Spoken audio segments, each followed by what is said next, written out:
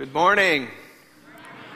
Welcome to worship. I'm Ben. I'm one of the pastors here. So good to be gathered together today to worship God in this place. We're continuing our sermon series called The Way, and we're thinking about reflecting on the life of faith that God calls us into deeper and deeper and deeper. And so as we do that, we're looking at stories from the book of Acts, which is this biblical account in the New Testament of the early church in the days after Jesus ascended into heaven. And we're pairing those stories with our soul business map. Now, soul business is a phrase that we use here at Hope to talk about tending to that faith part of our lives. Tending to that part of our life. We tend to lots of business in our lives, but that faith part is so important. We need to invest in it. We need to take time for it. We need to make it the center of our existence. And we do that for the purpose of letting our soul business, our faith in Jesus,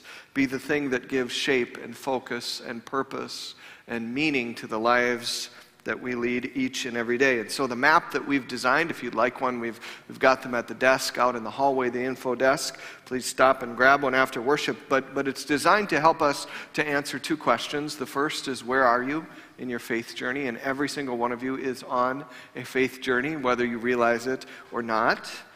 And second, knowing where you are, what is the next step of faith that God is calling you into?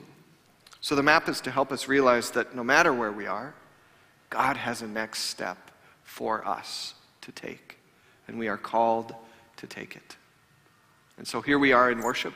We're opening God's Word. Let's pray as we do. Heavenly Father, your Word is a lamp to our feet and it's a light to our path. May it light the path for us today so that we might know where you're calling us next. It's in Jesus' name that we pray. Amen. I was an intern for a year during seminary, learning to be a pastor. I was at a church in the Twin Cities, and I remember one Sunday morning, it was kind of like this Sunday morning, cold and bright, probably January. It was after both services had finished for the morning, and everyone had cleared out of the sanctuary and gone down for the important stuff, donuts and coffee. And I had forgotten something or needed to check on something, so I walked back down the hall into the foyer, and as I did, I noticed this young man that I had never seen before, and he was standing there in the entryway of the church. And the church was set up with two sets of double doors, like most buildings in this part of the world. The first set brings you out of the cold, the second set brings you into the building, and this young man was between those two sets of doors. He was wearing his coat, his hat, and he was standing, not in the cold, but he wasn't in the building either. He was just between those two sets of doors, and I stepped out to greet him. I told him who I was, and he told me his name. His name was Alex, and I noticed that as I looked at Alex, that tucked under his arm, he had a Bible, and there was this moment of silence between the two of us before he pointed to the Bible under his arm, and then he held it out, and he said, "Tell me about this. Tell me about this. I have so many questions." And he did. He had many, many questions that he started to ask, questions about the story of Scripture, questions about faith, about God, about Jesus, about his death, about his resurrection, about what all of this meant. And I tried to give him my best answers. I was a seminary student at the time, so I probably gave him more head stuff than heart stuff. But I tried to convey the message, and I hope that he got the core of the story, that Jesus had lived for him. Jesus had died for him, and Jesus rose from the grave for him. And I think he got that, because he said, "I know that. I believe that. That's what brought me here." That message had brought him to the church, but he was so uncertain about what to do next. He had this Bible there in his hand, but he couldn't quite bring himself into a church because he didn't know what that next step meant. And following that next step seemed like too big of a step. And so he left. He thanked me and walked back into the cold towards his apartment, I think, down the road.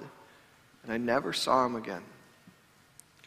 But as I think back to that moment now, As I remember his questions, as I remember his curiosity, as I remember his honest doubt, I realized that Alex had been searching. He'd been searching for truth. He'd been searching for a foundation. He'd been searching for something to believe in, something to give him direction and purpose and meaning in life. He was looking for something, I believe, someone to follow. And I hope that he found it. I hope that he did, and I pray that he did. But we don't often get the whole story in life. We just get snippets.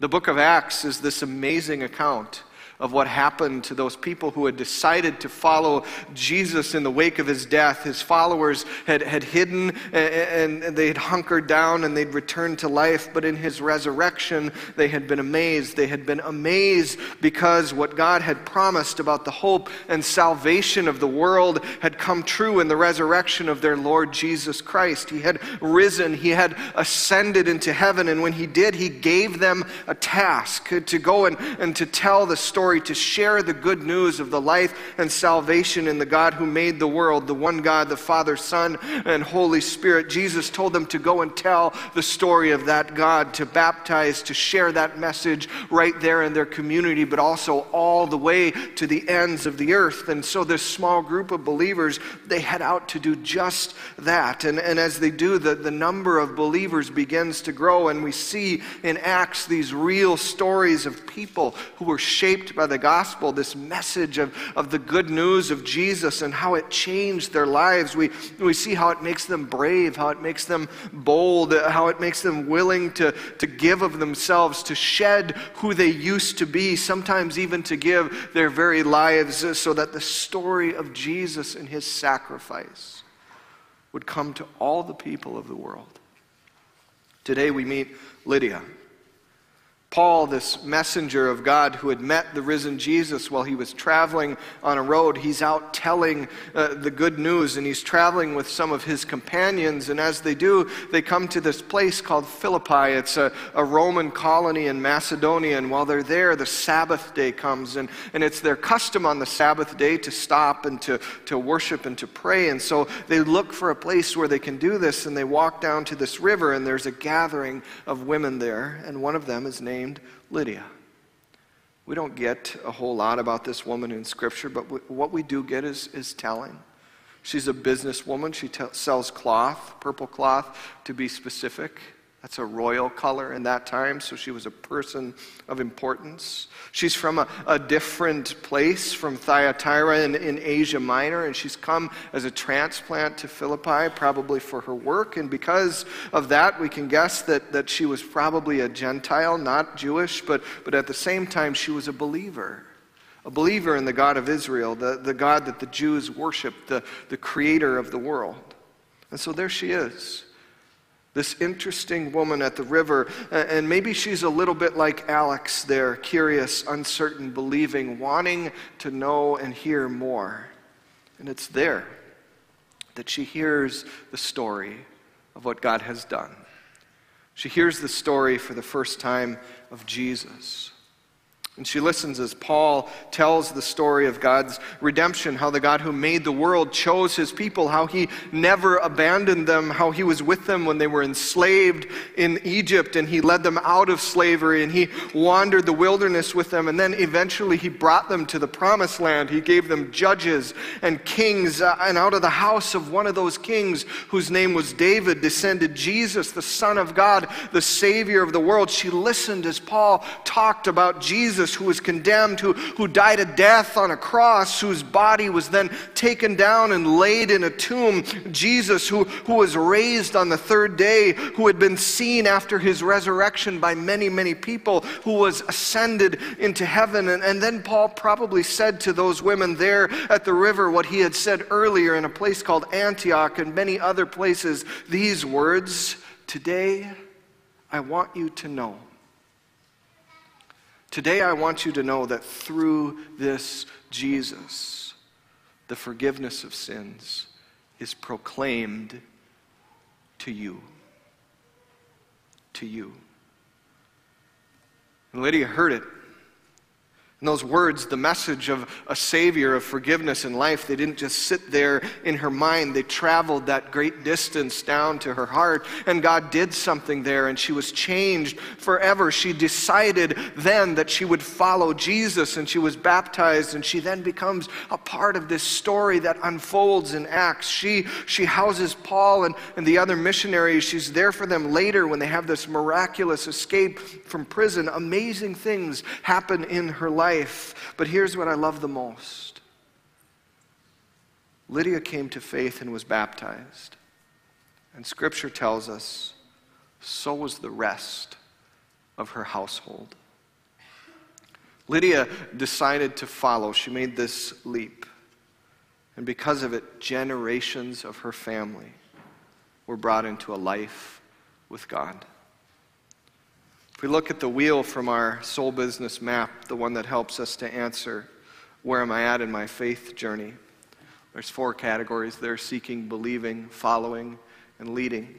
We can see that believing and following are right next to each other. And Lydia does both. Well, she does all of them, but specifically believing and following.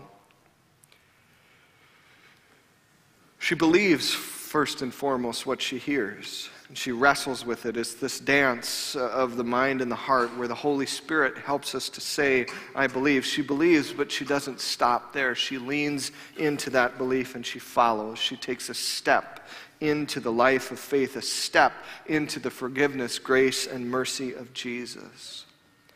And we don't get the rest of Lydia's story, just like I didn't get the rest of Alex's, but I would guess that her decision, that big one to believe, it actually led her to lots of other little decisions, deciding to follow Jesus over and over and over again in big and small ways in her life, because that's what happens when we take that step from believing to following. Faith moves out of the mind and into our hearts and hands and into our habits. It comes to life in a new way in our life. It becomes a part of the lives that we lead every day. It changes not just who we are, but how we live in this world. And it also changes the shape of our families, of our workplaces, of our neighborhoods, and of our world.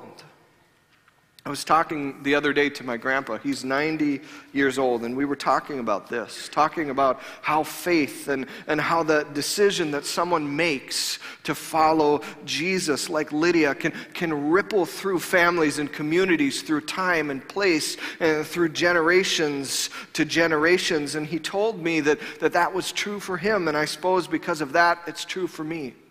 He told me a story that I'd never heard before. My grandpa's first memory of his dad was this. He remembers his dad, Leonard, laying on the floor at home, on his back. He'd been out drinking and he came home and he was laying there on the floor, and his own dad, my grandpa's grandpa, whose name was Torger was sitting on top of Leonard, pointing his finger down at him, lecturing him about responsibility, about his role as a dad, about the dark path that he was on. And there was my grandpa standing to the side, 4 years old, and watching that scene unfold. And it must have been seared into his memory, because there, 86 years later, he still remembers it. And it could have been a life of brokenness and hurt that followed that memory. But something happened that changed the course of their lives. Soon after that moment, after that memory, an evangelist came to the little town of Clearbrook, Minnesota. He came to their church and he told the story of the salvation of Jesus, and Leonard heard it in a way that he had never heard it before. And this man, searching for something in life, found it. He found a God to believe in, to hope in, to trust in, something to follow. And he did. And I'm sure it wasn't instantaneous, but he laid down that life that he was leading. He laid down the bottle and he got up off the floor and he rose with Christ to a new life. And the life that followed, it wasn't perfect, it never is. But that decision to follow Jesus changed the shape and the course of his family forever. And as my grandpa and I talked about that, he said, who knows what what would have become of my dad?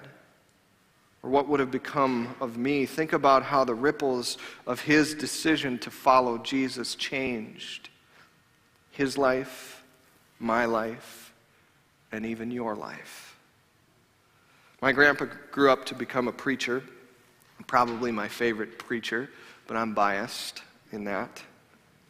A whole house, a family, my house, my family, was changed when Leonard, this man that I never knew, never met, decided that he would follow Jesus.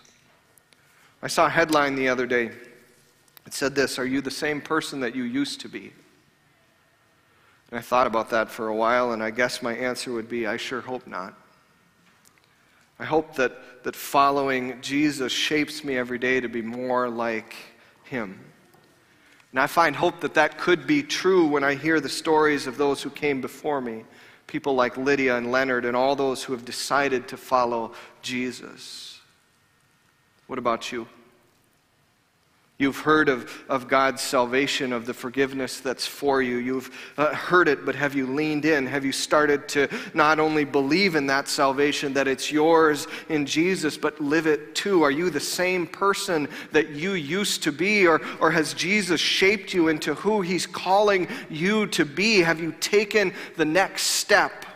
In our gospel today, Jesus invites us to follow him. And I hope that you hear that invitation not just as an obligation, but also as an opportunity, a chance to jump in, to be immersed in his love, to take a step towards him. And you might be thinking today, well, I want to take that step, but I have no idea how. And I would say this: if you want to get warm, you take a step closer to the fire. It's the same with our faith. Take a step closer to him. And so for the next hour, I'm going to outline 5,600 ways that you can do that. Could we start the PowerPoint? I'm just kidding. But you get the point. There are so many different ways that we can take a step in our faith. So many ways that are in front of us. I remember a man at the congregation I served before I came here saying to me, I begin each day, or at least I try to do this, I begin each day by saying, Lord, open my heart to follow you. Boy, that's a pretty good start. There's lots of ways that you can take a next step here at Hope. Alpha's coming up, starts tonight at 5. You can just show up. We'd love to have you. Our Deeply Rooted study is going to be coming back in February. There's a small group for certain, one of many here at Hope that has a place for you. There's opportunities to serve. You saw Night to Shine is coming up. There's a chance for you to care for this world. The Bible's there on your shelf, and it's maybe waiting to be opened. His word is there and ready to be read and heard. Open it up. Read the first Psalm. Read the Gospel of Matthew. Read it every day. He's calling you closer to him, to follow him, to live a life with him. And my word to you today is jump in. Jump in and let the ripples shape you. Let them shape your house, your family, the world, and generations to come. Amen. Father in heaven, today we thank you for your word. We thank you for your Son, Jesus Christ, and the life that he offers us. We thank you for the gift of faith that brings us into that life with him. Help us, Lord, to believe that his salvation is for us, and then to take a step towards you. Help us to know how to do that. Open our hearts to your leading. It's in Jesus' name that we pray. Amen.